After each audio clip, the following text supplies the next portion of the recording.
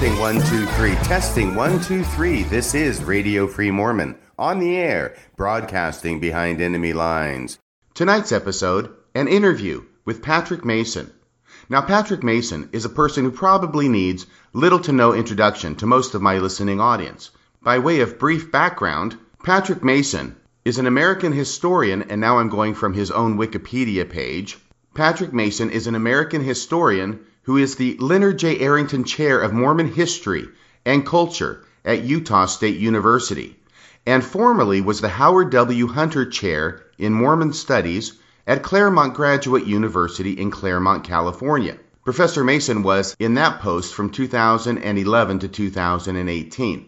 Patrick Mason earned a Master of Arts in History and International Peace Studies at the University of Notre Dame in 2003. He then received a doctorate in history there in 2005. Professor Mason has published a number of articles and been cited in a number of sources on various aspects of Mormonism. He is perhaps best known among Mormons for his book, Planted, which is subtitled Belief and Belonging in an Age of Doubt. That book was published in 2015. Bill Reel has previously interviewed Professor Mason relating to his book and other subjects on Mormon Discussions podcast. And about a year ago, Bill Reel was able to get Professor Mason to sit down for an interview relating to different difficult and thorny issues about Mormonism in the current age. There are 5 specific issues that Bill Reel wanted to talk to Patrick Mason about, and Bill Reel was kind enough to invite me along for the ride so that I could ask questions of Professor Mason. And Professor Mason was kind enough to put up with me. I had never spoken directly with Professor Mason before, but based upon this experience, it is clear to me that he is both a scholar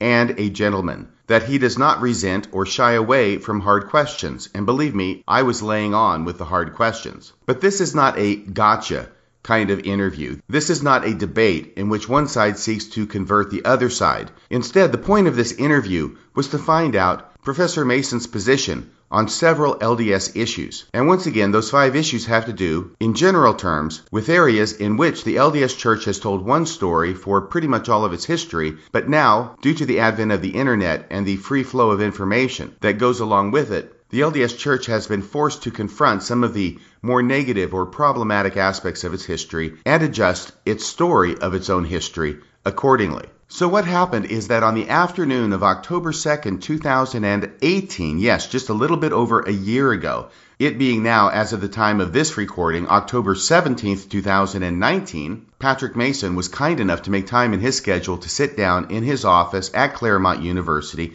He was still at Claremont University at the time of this recording, and speak with Bill Reel and an anonymous podcaster named Radio Free Mormon regarding several such issues. Now, you may be wondering why it is that over a year has gone by before we are publishing this interview with Patrick Mason. Well, the reason why is because of this. The entire interview with Patrick Mason took about 2 hours and 40 minutes. Bill Reel was recording the entire interview on his end. I was recording the entire interview on my end. And when we got done with the interview and hung up the phone with Patrick Mason, Bill Reel found out to his chagrin that his recording had stopped about 54 minutes into the 2 hour and 40 minute interview. Well, it was a good thing that I was recording on my end as well, but then I looked at my recording, and strangely, my recording stopped at the same time as Bill Reel's recording did. We're still scratching our heads over this. We don't understand what blip occurred that caused both of our recordings to stop at the same time. In the last year, we have tried unsuccessfully to be able to reschedule another interview with Patrick Mason because he has now taken on his new position at the University of Utah. He is indeed a very busy gentleman. We were hoping to once again go over the same ground as we had in the first interview and present the interview in its entirety on all 5 issues. That has not yet happened. We're still hoping it will happen in the future. But in the meantime, we're taking the first 54 minutes or so of the interview that we had with Patrick Mason from last year, and we'll be presenting that part of the interview after I'm done with these introductory comments. The first issue that Bill Reel brought up and that we discussed with Patrick Mason was that of Joseph Smith's translation projects, whether it was the Book of Mormon, whether it was the Book of Moses, the Joseph Smith translation, and also the Book of Abraham. This ends up being what is, to my mind, a very interesting high-level discussion about the issues surrounding Joseph Smith's translation projects and how to make sense of them, given all the information that has come to light since they were produced, and which seems to locate at least large sections of these translation projects in Joseph Smith's own culture and environment, and specifically to find out where it is that Patrick Mason stands on these issues and how it is that he deals with these very real issues in his faith journey, and how he incorporates them in his faith system. Even though both Bill Reel and I were extremely disappointed that the interview in its entirety did not manage to record, I am happy to report that at least the entirety of the discussion on the first issue with Patrick Mason was recorded. That's what you'll be listening to here in just a moment. Well, that's enough of an introduction. Let's get to the interview, at least the first 54 minutes of the interview with Patrick Mason. Here we go from October 2nd, 2018. Play the tape.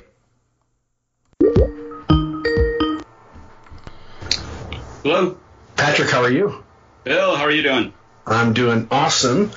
Radio Free Mormon is the other guy that's in this interview.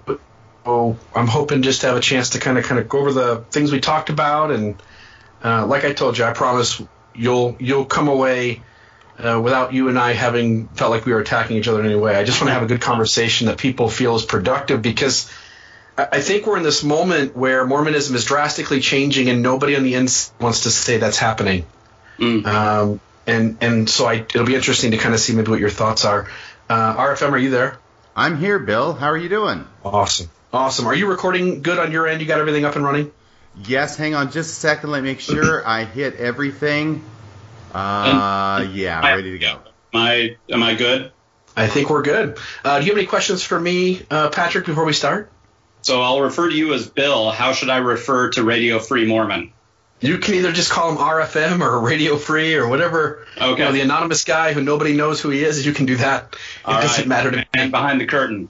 Professor, that's right. First off, Professor Mason, hey, very happy to meet you, even if it's only over a recording. I have not read everything you've written, but I've read a lot of it. Very impressed. Thank you very much. I appreciate that. And likewise, pleasure to meet you. All right, so let's get started. Patrick Mason, welcome to Mormon Discussion. How are you today? I'm doing great. Thanks for having me, Bill. Good. Glad to have you on. We are here today with Radio Free Mormon and Patrick Mason. Patrick Mason is the Howard W. Hunter Chair of Mormon Studies at Claremont Graduate University. I know, Patrick, I've read your book, Planted. Beautiful book. It's Planted, Belief and Belonging in an Age of Doubt. You've been on the podcast a couple of times before. You've also written other books, The Mormon Menace, Violence and Anti-Mormonism in the Postbellum South. Any other projects you're currently working on that the listeners should maybe be aware of? Yeah, well, I published a book last year called What is Mormonism, which is kind of an intro to Mormonism textbook. It's aimed at college students, but I think there's maybe a few things that other people would learn as well. And then actually just yesterday, I put the finishing touches on a short little manuscript on Mormonism and violence. So it looks at violence both in the Book of Mormon and in Mormon history. So that'll come out with Cambridge University Press, hopefully in a year or so. Perfect. And like the book Planted, where you, Patrick, I think do a beautiful job of being a voice on the inside of Mormonism, but having empathy and understanding for people who are hurting. And I reached out to you a few weeks ago because with everything that's going on with Sam Young and with Elder Cook and Matt Groh and Kate Holbrook talking about the new book, Saints, it seems like the church is in a deep moment of transition, and a lot of people are hurting as they're trying to figure out, like, hey, I grew up with this Mormonism, and now I'm running into something else. And it looks like the church is changing parts of its story, its foundational story in ways. And we wanted to have you on today to hit on some of that. So I'll jump right into it. The first question I want to ask you, Patrick, has to do with Joseph's translation productions. And so we know, Joseph produces through translation the Book of Mormon. He produces the Book of Moses, the Book of Abraham. He produces the inspired translation of the Bible. And kind of as an offset, there's also the Kinderhook plates, which we know was someone tried to scam him, and it didn't seem like it got very far. But what I want to make as a point to kind of start off this conversation, I want to frame this question hopefully the right way. And that is that the Book of Mormon, whether it's Richard Bushman, whether it's Sam Brown, whether I think you've mentioned things in the past, so have others, that book contains a ton of 19th century material. Not that it doesn't contain ancient ideas there or things that at least seem like they're ancient as well. I want to grant that. But in having a ton of 19th century material, phraseology, theology, and then we move on to the Book of Abraham and recognizing that the listeners are going to say, like, yeah, I understand the mess that's there with what Joseph said that was and what it turned out to be in terms of the Egyptian papyri. We know from the Book of Moses that a lot of that phraseology is borrowed heavily from the New Testament books of Matthew and Luke. And then now, just recently, the inspired translation of the Bible, we now have scholarship coming out of BYU, of all places, that says that we're going to have to revisit that because it looks like the inspired translation has a lot of direct borrowing, which is a soft way of saying plagiarism, from Clark's commentary. And so now, as Mormons, we've been taught our whole lives that these things were translated and that translation meant a certain thing. And it now feels like we're having to adapt to each of these translation productions being, at least in part, and I want to at least make the space for maybe even completely, a 19th century product borrowing from contemporary sources, or at least sources that would have come unconnected to what the ancient proposed authors would have had access to. And I know that's a tough question, and I know that was a lot of jargon people, but Patrick, your thoughts there? Sure. So I'll start off, and then feel free to follow up if I miss anything as we go along. So let's start with the Book of Mormon. I think that any kind of serious student of it will, who is aware of these kinds of questions, will have to grapple with the fact and admit that there do seem to be a lot of 19th century aspects to the book. It certainly addresses a number of the issues that were alive at the time of Joseph Smith and sort of pressing for American Christianity. Some of the phraseology, some of the kind of elocutions that are within the Book of Mormon that certainly seem to correspond more with what we know about 19th century America than what we currently know about the ancient world, whether it be the ancient Middle East or the ancient Americas. So what do we do with that? Well, I think people have wrestled with this for a long time. This isn't an entirely new issue. I mean, B.H. Roberts wrestled with some of this, and other people have over the decades. So this isn't a brand new issue. So I'll tell you where I tend to fall on these kinds of issues. So, I'll back up just to say that, there have been a range of things suggested by people over the years in terms of explaining this and different theories of translation. I assume that a lot of your listeners are aware of these different theories of translation. Everything from what's oftentimes called, tight control, where God was really involved in a kind of word by word dictation of the text, and then in fact in some theories Joseph couldn't proceed until he got the words right. So there's a sense that God really has strict control over the final product as it's dictated to Joseph Smith's scribes, ranging all the way to loose control, which is that the translation was something of a co-creative process.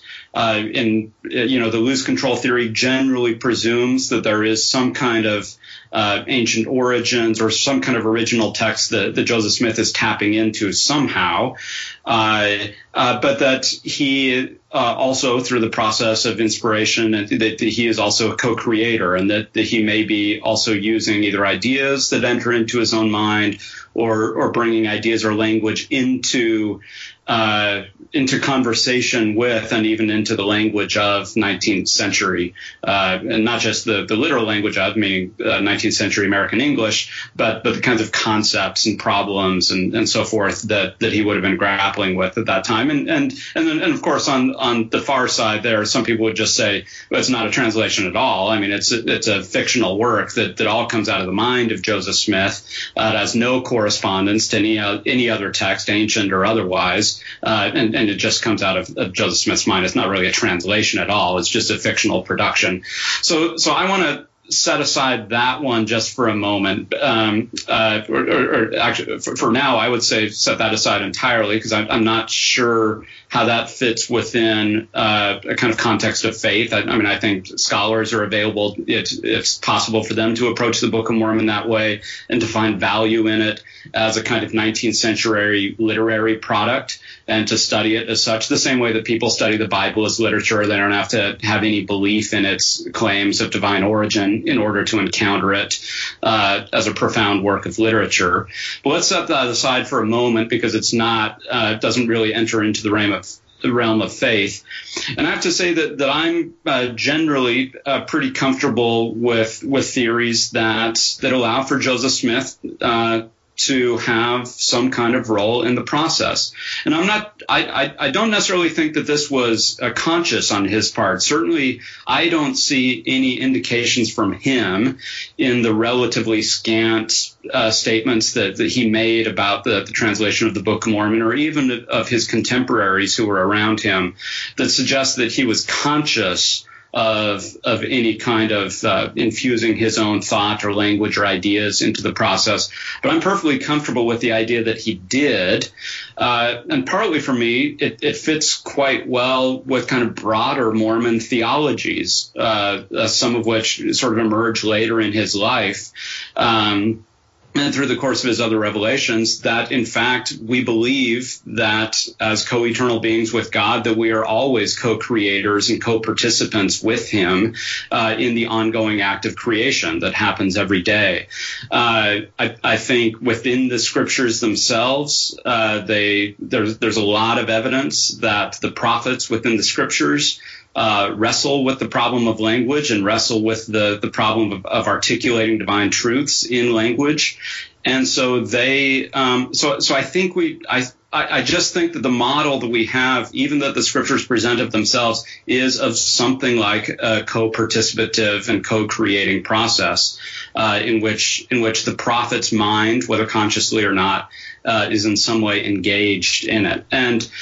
And so I think as we think about translation, it makes a fair bit of sense to me that the translation, the product that emerges, would have a lot to say about the particular context in which it emerges.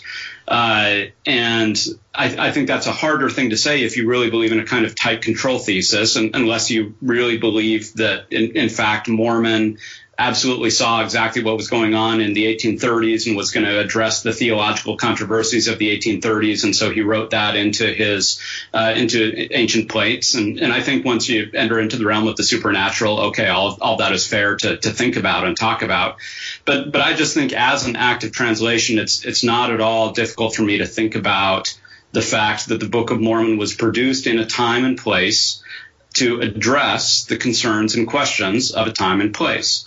The same way that Jesus's teachings were very much rooted in his time and place, but also have a kind of transcendent quality, and we can read them 2,000 years later in a completely different context and culture and still find value in them. I have no problem with the Book of Mormon being produced and speaking to a particular time and place, but nevertheless having transcendent value beyond that. So I'll stop there if you want to start kind of follow up with any questions, but we can talk about the other books too, like Abraham and the others. Thanks. I'd love to follow up with a question if I could, Professor Mason. Yeah. This is Radio Free Mormon raising his hand from the back row of the auditorium. I agree with a lot of things that you have to say. I think they're very interesting. But what I wanted to do was take a for instance, if it's okay. Sure. Take the general idea that you've given about Joseph Smith being in some sense participatory in this translation process, giving us the text of the Book of Mormon. And talk specifically about the idea of infant baptism, just as a for instance, because even back to the time of Alexander Campbell, he started noting about how the Book of Mormon tends to address all the burning questions that were in the society and the culture in which the Book of Mormon was brought forth. And one of those being infant baptism. Now, I'm going from memory here, correct me if I'm wrong, check me in the audience, but I think that the place in the Book of Mormon that talks about infant baptism in extremely negative terms. In fact, I don't think any more negative language is used in the Book of Mormon than it is about infant baptism, to the point where Mormon, the figure Mormon, the character Mormon in the Book of Mormon, is actually stating that if a person should die while in the thought that infants need baptism, just dying in that thought will perish them to hell. So if we look at that one text, and I think that's Mormon chapter 8, the Book of Mormon, in the Book of Mormon, where it's being presented once again from recollection as Moroni having written down a particular sermon that was given by his father Mormon on the subject of infant baptism. If this would be an example of a contemporary issue to Joseph Smith being addressed in the Book of Mormon, and if this is something where Joseph Smith is participating in some way in bringing forth the Book of Mormon in order to address contemporary religious issues in his society, what should we make of the fact, and how does this impact, if it does, the historicity of the Book of Mormon, that Joseph Smith isn't simply, say, putting this as a revelation in the Doctrine and Covenants saying, "Thus saith the Lord," but rather he appears to be putting it in the mouth of a character in the Book of Mormon named Moroni, who was quoting the words of a sermon of another character in the Book of Mormon, being Moroni's father, Mormon. What am I to make of that? That apparently Moroni is quoting his father Mormon, which would be sometime in the 3rd or 4th century CE, in the Common Era, 1400 years before this was an issue in America. How does that impact historicity, if it does, in your opinion? Yeah, it's a terrific question. So what I would say is that even though I'm quite comfortable with a kind of loose translation model of Joseph Smith participating in some way in the translation, I'm basically agnostic about where exactly that enters in, and something certainly seemed to pop out more than others. But let's take this. I think it's a great question that you raised, and a great case study to think through this. It's certainly, there's no doubt, infant baptism is on the minds of American Christians in the early 19th century, with different churches practicing different things. And people had very strong opinions about it. You're right. The Book of Mormon has very strong language about this, and that would have echoed some of the things that other people were saying as the various denominations shouted back and forth at one another about the various damnable heresies that they were each engaged in and committed to. So there's certainly, it seems quite comfortable in a 19th century context, but if we take the possibility of real historicity, of kind of literal historicity into account, and we say, okay, so let's presume that there really were people in the ancient Americas, that the Book of Mormon somehow roughly corresponds to actual historical events, and there really are people named Mormon and Moroni. One could surmise that after 3 or 4 centuries of Christianity in the New World, that there could have been debates and divisions over Christian liturgies introduced, just as we saw in the ancient Near East after the birth of Christianity. And actually what we get is Christianities, plural, immediately within the 1st century of the birth of the movement. And so it's not necessarily, so what I'm saying is that the fact that Mormon is talking about infant baptism does not necessarily mean for me that that's wildly anachronistic, because I can imagine, using the Book of Mormon's own historical logic, that the same kind of debates could have arisen in the early Christian church in the New World as arose in the Old World. Now, I'm not saying that's clinching. I'm not saying that's proof for historicity, a kind of strict historicity of the Book of Mormon. But I can I can do the thought experiment both ways. And it could, and that particular passage can lead me either towards thinking about the way that the ancient church worked in the New World, or that, hey, that this is clearly a place where Joseph Smith, it sort of based on the logic and based on the theology that is sketched out elsewhere in the Book of Mormon, of the passages he had already translated that are so heavily invested in the doctrines of agency and personal accountability and choice as a key part of discipleship, that this could be Joseph Smith sort of spinning out that theology, addressing an issue of his day and putting it in the words of this character, Mormon/Moroni. So I can see this going either way. And again, I personally, I know other people are going to feel strongly one way or the other, but I personally, it's just not always entirely clear to me where I can say, oh yeah, that's obviously Joseph Smith, or yeah, obviously that's an ancient source, because it's not always entirely clear to me. Okay, I think I hear what you're saying. Sorry, Bill. Can I just do one follow-up? I'm not trying to steal your show, Bill. I apologize, really. But Professor Mason, I appreciate the thought experiment, and I understand what you're saying.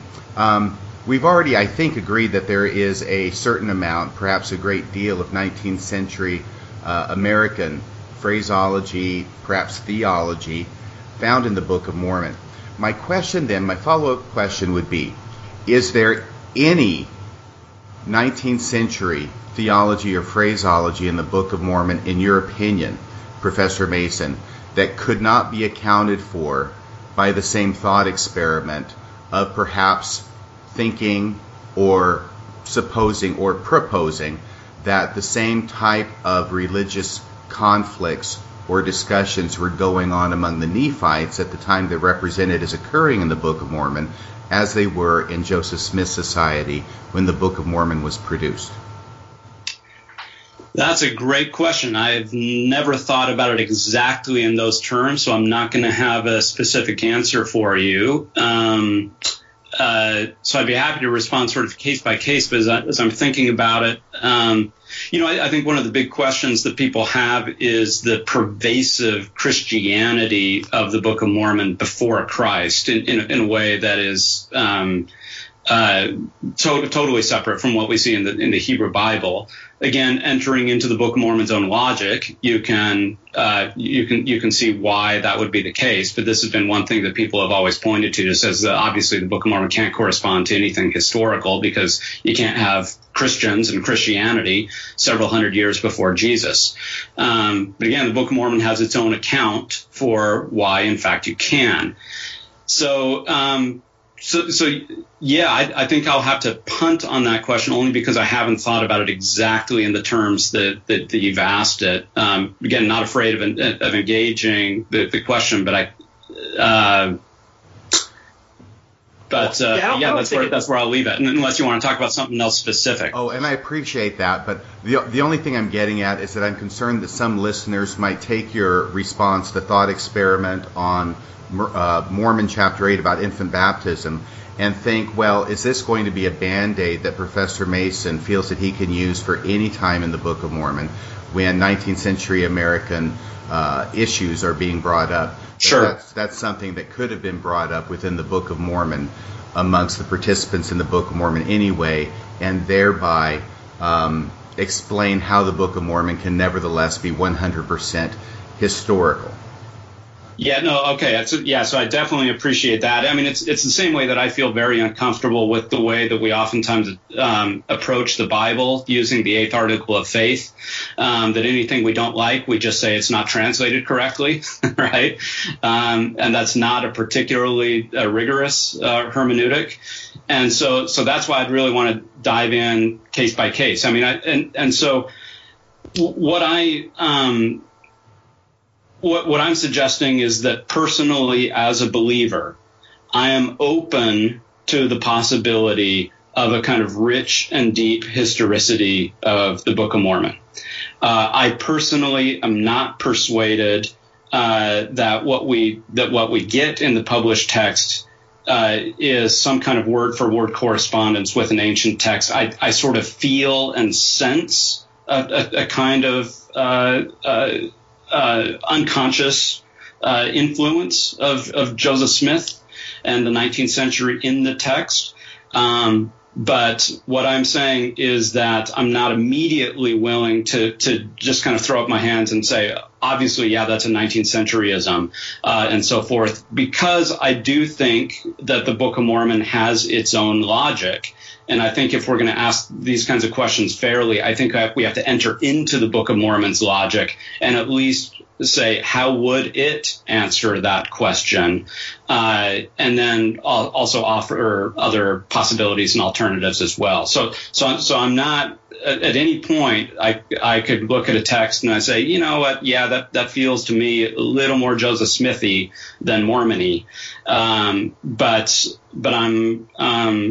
I also think there's a kind of responsibility that we have to the text as well. Awesome.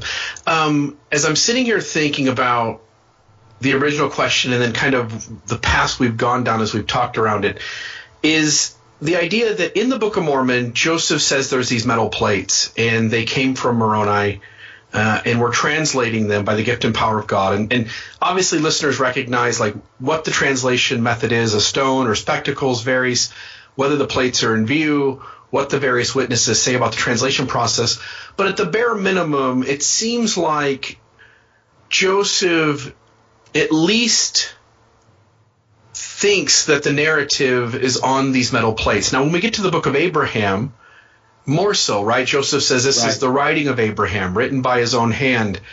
And what we end up with is the Egyptian doesn't translate to the Book of Abraham.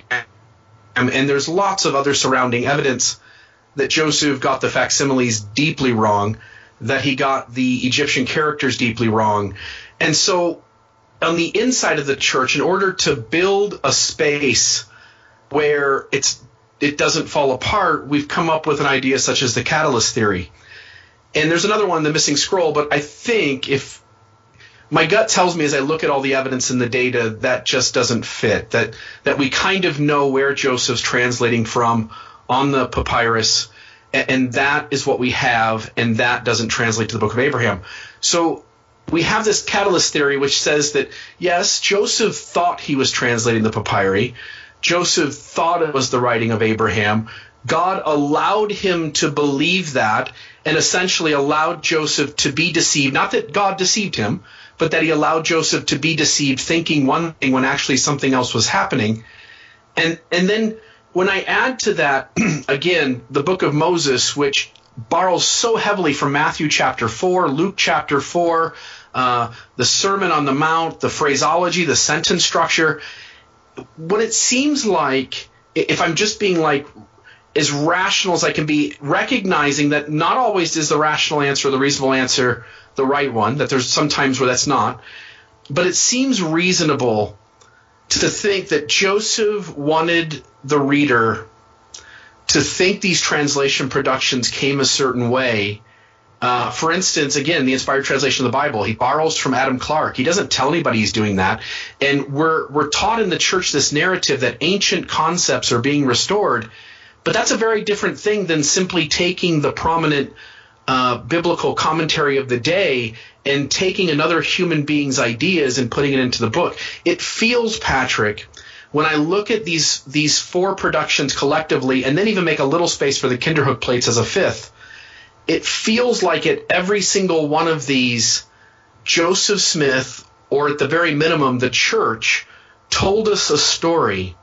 And now that we have the information in our face, that story is very different from the narrative we were told on each of these productions individually, and even a bigger deal when we look at them collectively.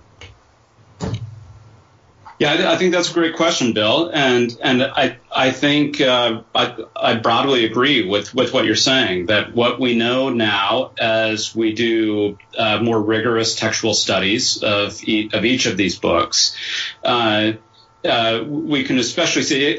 I think the Book of Mormon is a bit of a special case. I'm personally thoroughly unpersuaded by the various theories that have come up, whether it be Solomon Spaulding, Ethan Smith, and various other people. That the Book of Mormon is in some way heavily a borrowing project.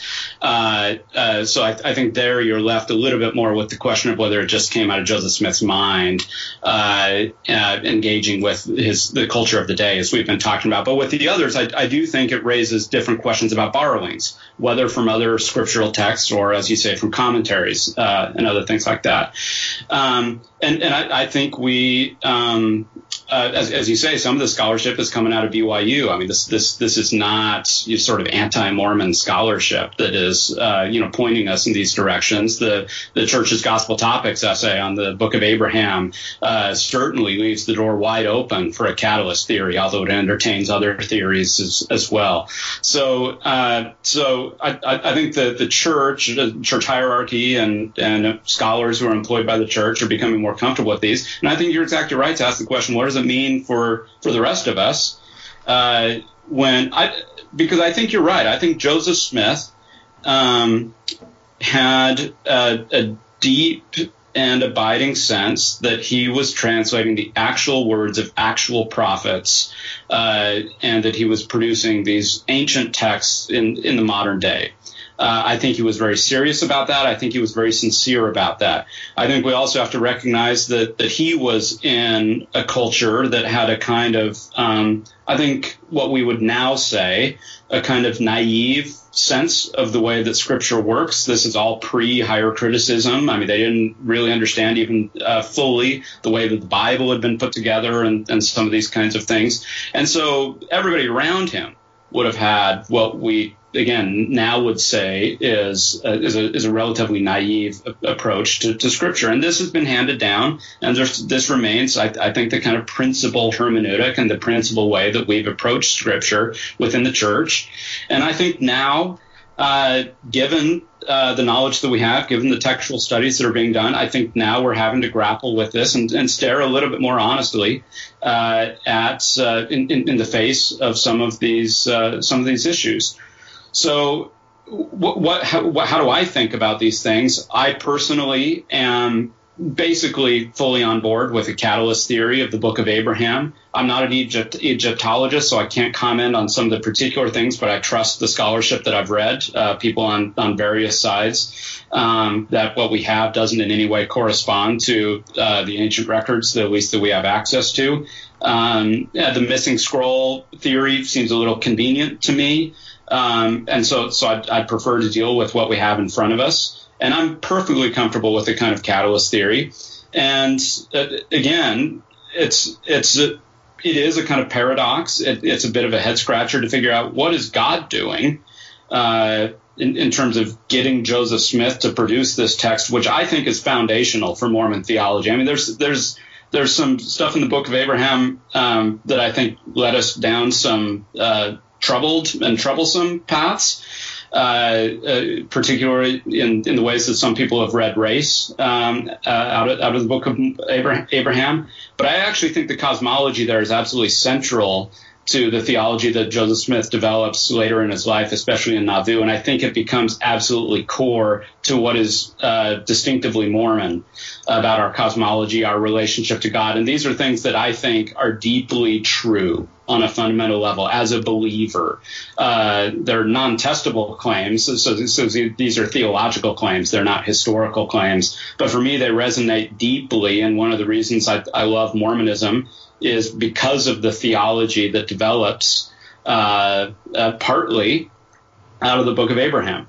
So I'm willing to have a pretty high tolerance level for whatever cognitive dissonance either Joseph Smith would have to have if he was confronted with some of these things, or that maybe even that we have to have in reading them, because for me that the whole ends up being far greater than the sum of the parts.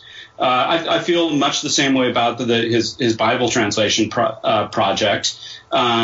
This is all happening as he seems to be wrestling with his own identity as a translator. On the one hand, he's just had this miraculous translating experience through the Book of Mormon, but then he gets back into a kind of more academic mode, especially in Kirtland, where he's studying Hebrew and so forth. So he always seems to recognize there's a kind of tension there between different models of translation, and he always seems sort of drawn towards a more academic or traditional model of translation.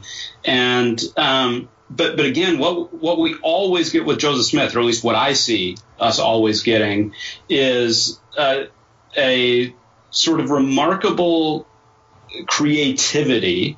And if you're a believer, you think that that's inspired or revealed, in which he's able to deal with stuff that's surrounding him, and this corresponds to his theology of creation, that God, it's not ex nihilo, but that God organizes existent matter. And I think Joseph Smith does much the same thing. He takes the theological matter around him and organizes it in beautiful and profound ways. I'm personally very comfortable with that process and seeing God as having some kind of guiding hand in it. I'm not sure of the percentages. I'm not sure of, again, if you try to pin me down on which verse is Joseph Smith and which verse is God, I'm just not sure how productive that conversation is. But for me, I see and hear and feel a kind of godliness behind it, which is why I'm attracted to the theology. Can I do a follow-up question here, Bill? Please. I'm sorry, I was asking for Bill, but for you too, of course, Professor Mason. Just a few comments about what you said. I agree with you that there are some instances that we see in the historical record where Joseph Smith seems to be drawn toward a more literal or conventional translation model, especially when we look at the Book of Abraham and the different methods that he apparently was involved in. That tends to make me think that when Joseph Smith is talking about translation, he seems to be talking about it more in the way we would normally think of translation, which is a translation from one language into another. I did want to go to the Book of Abraham, the essay. And the only reason I made that point was because there seems to be the shift going on to try and make translation something different than translating from Japanese into English, or I think as Joseph Smith thought of it, Reformed Egyptian into English, or even Egyptian in the papyrus scrolls into English. The Book of Abraham, on the essay, you mentioned that there are several models that are put forward, and Bill and I have talked about this essay a number of times. It seems to put forward about 4 or 5 different ways to explain the situation with the Book of Abraham. And I do want to give kudos to the church for coming out in this essay and, I'll say finally, admitting in an official source that the Joseph Smith papyri, as they've come to be known, perhaps largely in part because of Hugh Nibley and his research, the Joseph Smith papyri that were rediscovered and that do have something to do with the papyri that were translated by Joseph Smith in order to come up with the text of the Book of Abraham as we have it today, that of all the models that are put forward in that essay, none of them say what it was that I was taught in the church. I joined in the late 1970s as an 18-year-old, for the record, and have been a member for about 40 years now this year. But none of them say, here we have the papyri which were finally discovered through a fortuitous circumstance back, I think it was in 68 or so. And here we have the translation that Joseph Smith produced, and they are the same. Based on what I grew up learning, that's what I would have expected to have had happen, or if not exactly word for word the same, to have a huge correspondence. But then what we find out is that the name Abraham isn't even mentioned in it. It's a common funerary text. It has nothing to do, the papyri that was recovered, that Joseph Smith used to translate the Book of Abraham, with the actual text of the Book of Abraham itself. So my question or comment or observation has more to do with the fact that it seems that this is something that has been taught from Joseph Smith's time, where I think it was pretty indisputably taught by him, and understood by his followers and his scribes to be what it was he was doing. And then we come to this point where I feel like the church was forced, first off by the finding of the scrolls, or the fragments, and then by the dissemination of this information through the internet to a large majority, or at least a large section of believing members of the church, that the church had to come out and admit there's nothing there, there's no correspondence there, and that is what has generated the proliferation of these different responses. And the last thing I'm going to say, and I'd like you to comment on this, is that it occurred to me some time ago, and I think that I was a a believer, or at least a considerer of the catalyst theory that you've mentioned, is that at some point I have to recognize for myself that when we get to the catalyst theory of the Book of Abraham, which is basically that the texts have nothing to do, there's no correspondence between the texts, but there was something about Joseph Smith's belief or possession of these scrolls that led him into receiving a revealed, authentic, in some way, scriptural text relating to Abraham that had nothing to do with what was on the scrolls. At some point, it occurred to me that we get to an explanation which is not only different from what the church has taught for over 100 years and continues to teach, I think, largely today, but we get to a point where we have a theory that is indistinguishable from an intentional fraud on Joseph Smith's part. And I was wondering if you could comment on that. Well, I think it's quite different from an intentional fraud, because I think Joseph Smith was quite sincere in believing that he was translating the words of Abraham. So he could be wrong about that. But that's different than knowing that he was wrong and then misrepresenting the facts. So right. And I understand what you're saying, and I don't mean to interrupt. All I mean is this, is that from my own point of view, I can't read Joseph Smith's mind. I can't read his heart. I like to try and attribute the best of motives to people, because usually that's where the truth lies, or closer to that. But all I'm saying is that when we finally have a chance to have the papyrus scrolls and compare it with the text of the Book of Abraham, there's no correspondence. So therefore, there's a theory out there that is, I'm not saying it is an intentional fraud. I want to make that clear. But it came to me that the catalyst theory is indistinguishable from Joseph Smith having simply intentionally perpetrated a fraud. In other words, under both scenarios, the catalyst theory or the intentional fraud theory, we would then expect for the text of the Book of Abraham to have nothing to do with what was actually in the Egyptian on the scrolls. Sure. I mean, in that regard, it would be similar. But of course, it goes in completely different directions from there. And I think those trajectories are significant. So, yeah, I'd certainly agree with you there. Yeah, and the last thing I would say, and this is just a little comment, and I expect that you'll probably agree with it, that when it comes to Joseph Smith's developing theology and the scriptures that he was producing, by whatever means, including the Book of Abraham, which I agree with you is quite significant, I think there's probably a little bit of a chicken and the egg issue as to whether the scriptures he is producing are then catapulting him into new theology or new understandings, or whether it's his new understandings and new theology that is becoming manifest in his scripture, if I made that clear at all. Yeah, I think you're right. And it seems to me it's an iterative process. I mean, the scriptures would call it line upon line, that as he sort of begins to untangle or consider or ask questions about a particular doctrine, principle, something like that, that starts to spin out in different ways. So again, I think it's very rare, if ever, that something comes to Joseph Smith just out of the blue. We can, I think in every case, or virtually every case, I don't want to make an absolute claim, trace back some kind of intellectual, religious, spiritual genealogy to that idea, whether it be to his own biography, right? And we know that, for instance, the theological significance of the death of his brother Alvin and what that meant for his soteriology later on, or the cultural influences that he was responding to, or the theological ideas that developed out of that. So I think it's very much an iterative process. Again, from a faithful perspective, that's called continuing revelation. Professor Mason, I'm sorry, I'm just a small town lawyer, and honestly, I don't know. Can you tell me what you mean by iterative?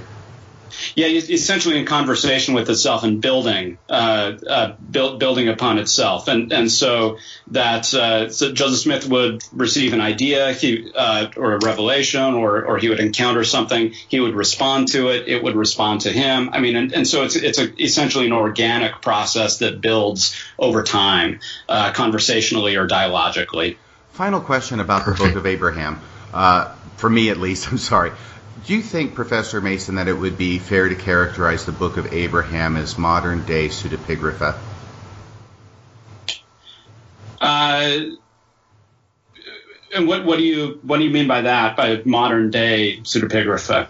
Well, by pseudepigrapha, you know what I mean, by taking one's writings and then putting them in the mouth of someone who is ancient, such as Abraham, in order to give them authoritative weight that they would not otherwise have. What I mean is, do you think it would be fair to characterize this as Joseph Smith's own teachings or ideas being put in the mouth of Abraham when Abraham actually never wrote this in the first place?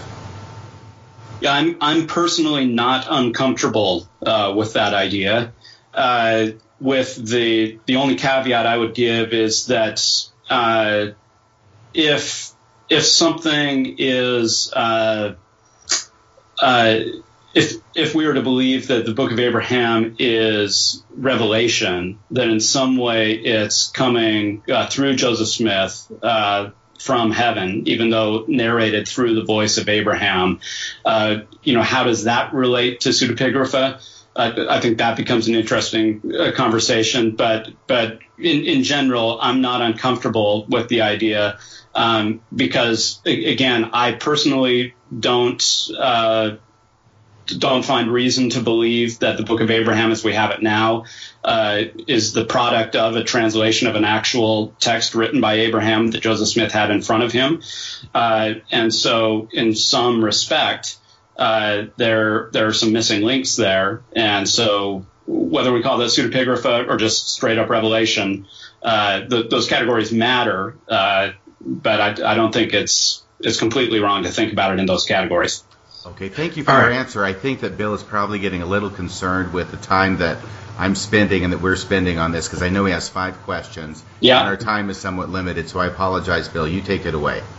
Okay, so I want to feed off what we've been talking about, which is the Joseph Smith translation productions, and I want to work it into the next question, which is, I assume you would do that with each of these things. So if we said, like, with the Book of Moses, there's too much New Testament material for this to be the actual writings of Moses. So we would need, as Mormons collectively, to make space for that not to be the literal stories from Moses' life. And that in the inspired translation, rather than ancient concepts being restored, at least not in totality, that we'd also make space that some of the inspired translation of the Bible is simply the best commentary of Joseph's day as seen by Joseph Smith in using Adam Clarke.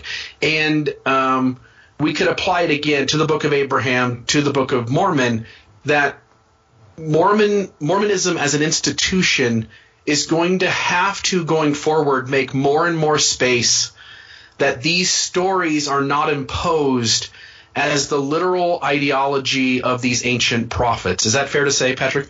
Yeah, I think so. And for me, the whole key is that we don't have to read Scripture like fundamentalist Protestants do. I mean, sort of all of the assumptions behind even the conversation we've had for the past 45 minutes, these are assumptions about Scripture that come from fundamentalist Protestantism.